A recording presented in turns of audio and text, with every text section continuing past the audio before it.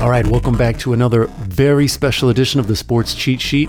My name is Jason Bell. I am the host. If you have any questions or comments, you can send an email to scsheet1@gmail.com. You can find us on Twitter at SportsCSheet. So today we are going to take a look at why rebuilds are awesome. A lot of people dread the rebuild. They try to avoid it at all costs. I'm going to tell you why rebuilds should be, why you should be excited about the rebuild, some of the positives that nobody talks about. And during this podcast, I'm going to specifically reference the Chicago Bulls, the Chicago Cubs, and the Toronto Maple Leafs. These are all teams that I support, teams that I have been a fan of for many, many years. So let's go ahead and get started. I'll tell you why rebuilds are awesome.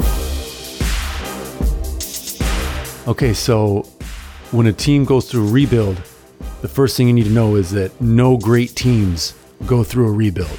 Okay, if a rebuild is on the discussion table, it's because you're like mediocre or aging or just bad. Like the team is bad. The Golden State Warriors are elite. They're fantastic right now. So nobody's talking about, oh man, the Warriors need to tear it down. The Warriors need to rebuild. You typically got your 4 or 5 elite teams in every league that has a chance to win the title, and the other teams are just trying to figure it out. If they're talking about, hey, you need to rebuild, you need to encourage that. Because just the fact that it's a conversation means that you suck or you kind of suck or you're looking like you really suck. You should just get into it and get it over with. Very rarely is the rebuild conversation preemptive and too soon. The only time I can remember in my experience was in 1997. The Bulls beat the Jazz in the finals for their 5th NBA title. People started talking about, hey, the Bulls should trade Pippen, and get something for him, so that when Jordan retires, they'll have some more stuff to go with. And it's like, you just won the title like a month ago. Keep Pippen. You've got Jordan. Go get another title. Like if you got a chance to win a title, you do everything you can to win the title. If you're not in that serious title winning discussion and people are talking about rebuild, then you need to go ahead and do your rebuild. If it's being discussed, it probably should be done. An example of that is the New York Rangers in the NHL this year. They're mediocre. They're old. They might make the playoffs. They might not. Wouldn't shock you if either happened. They got a lot of big contracts, a lot of older names that they can move and try to revamp and get younger. So the Rangers very smartly are going to rebuild.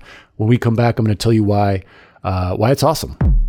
All right, so the first thing that is awesome about the rebuild, it turns off the emotion. When your team sends out that letter that says, hey, we're going to move some assets, we're going to take some losses, we're going to develop some young talent. As a fan, you're like, okay, they're going to be bad. They're going to lose. They're supposed to lose. And then when they do lose, you don't really care. You know what I mean? It allows you to be distant as they become terrible. It doesn't really hurt anymore. Maybe you keep an eye on the score, but you don't follow the game. You don't have to watch it. And that in turn, it'll free up more time for you to drink or to gamble or to, find other hobbies. And that's fun. You might find something you really like. The main point though, is that it's good because it ultimately is going to free up your team from bad contracts. That's typically what hamstrings every organization is the bad contract. Craig Hayward with the Cubs, for example, is a bad contract. They're going to have to deal with that. Just ridiculously long, ridiculously high pay. Blake Griffin, just bad contracts, stuff like that.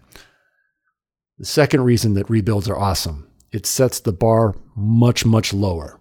Now you can laugh if you want, but when you have a really low bar, it is easy to reach it. And if you get moral victory, it may not be a real victory, but hey man, hey, everybody wore the same colored uniform. That's awesome. They're really getting it together. Hey, everybody showed up to the game. They're in the right city. Hey, they played all 48 minutes. That's fantastic. You get that really low bar. You start getting a couple of wins. Maybe the momentum catapults into some actual wins. If your team loses, it's no big deal because you're rebuilding. You don't take it personal. And if you do win, hey, it's awesome. You just won. It's low stress. For example, I'm a Bulls fan. They're rebuilding this year. They have a terrible record. So when they lose, I'm like, oh man, it's the rebuild. But there was a game where they played the Knicks at Madison Square Garden, and Lauri Markkanen was going hard at Kristaps Porzingis, and the Bulls wound up winning that game. It had like playoff intensity if 2 really bad teams made the playoffs, and I was excited. I'm like, yeah, they won. That's great. Every game is a win. If they lose, it's a win. If they win, it's a win. That's kind of awesome. You don't want it to be like that every year, but like that first year in, when you're moving assets, you're getting younger, you're trying to get new core guys. It can be amusing. It can really can be amusing. Okay, so the next reason that rebuilds are awesome is that when you make these moves and you're looking at different players and different roles on the team, surprises will happen.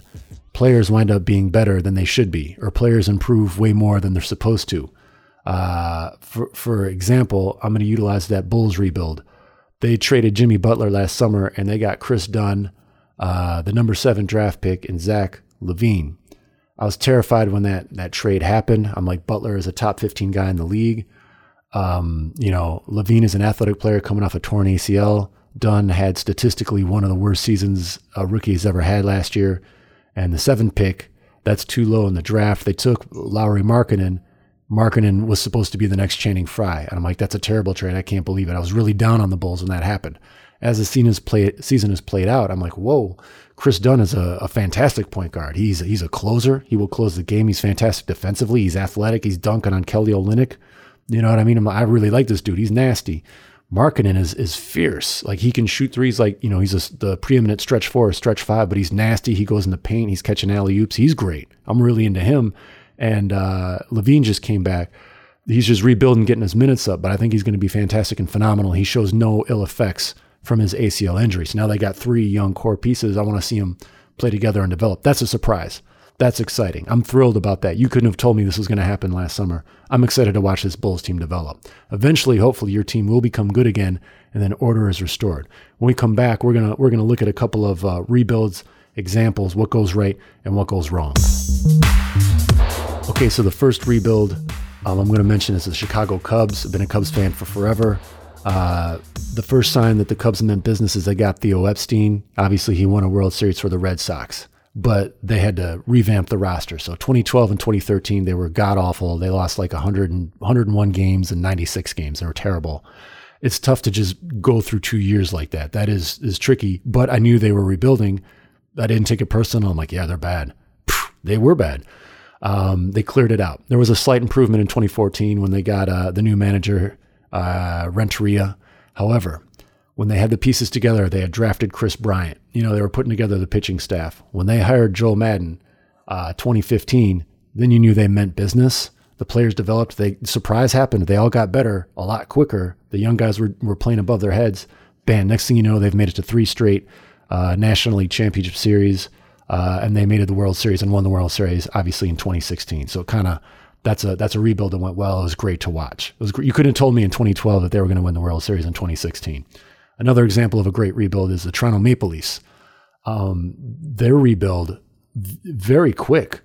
November 2014, they won like 10 games in a row. They were one of the hottest teams in the league. January of 2015, they fired their coach. They were the 8th seed in the playoffs, and they wanted to bring someone in and just try to sneak into the playoffs. This was kind of a reluctant rebuild because the players just went in the tank. A lot of infighting. They didn't play hard. A lot of bad seeds. They go in the sewer. They almost get Connor McDavid. What they do wind up doing is they get Mitch Marner. Then you knew the Leafs meant business. They brought in Babcock, right? So they have an awful 15-16 season. They do win the lottery. They get Austin Matthews. They trade for Freddie Anderson. Bam.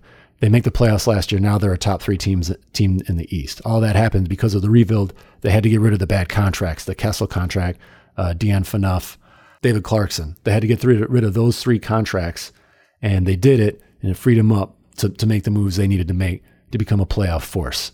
Now, what happens when a rebuild goes wrong? Specifically, the Philadelphia 76ers and the Cleveland Browns.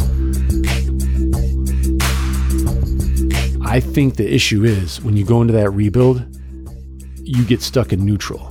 You have a losing culture. Every season, you need to take logical steps. Like, for example, the one year, it's like, all right, we're going for the number 1 draft pick. We're just clearing it out. And then you're like, all right, we got to get some players.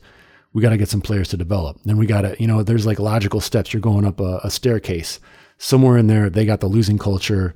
They stopped improving. It doesn't help when you draft like Fultz and he plays like 0 games and is terrible, or you draft Okafor and then he's immediately, the NBA game passes him by, or, the Browns, I don't watch them enough to talk about it, but obviously they lose a lot and they don't seem to get better. But every season in a rebuild needs to take a logical step. Like, all right, we're going to be the worst team. All right, we're going to be a little bit better. All right, we're going to challenge for the playoffs. Like, you need to advance. And I think in those rebuilds, they just got stuck in neutral and didn't advance. Now, again, like I said, I'm a Bulls fan. I'm thrilled with the Butler trade now. But, I'm excited for the draft coming up. I want to see what they do. But I know it's not serious until they get that playoff series winning coach. All right, so that's kind of where they're at. We'll see what happens with them in the next year or two. But anyway, so that's going to wrap it up. That's why rebuilds are awesome. My name is Jason Bell. If you got any questions or comments, send an email, scsheet1@gmail.com, or look for us on Twitter @sportscsheet. All right, that's going to do it. Take it easy. Have a good one. Peace.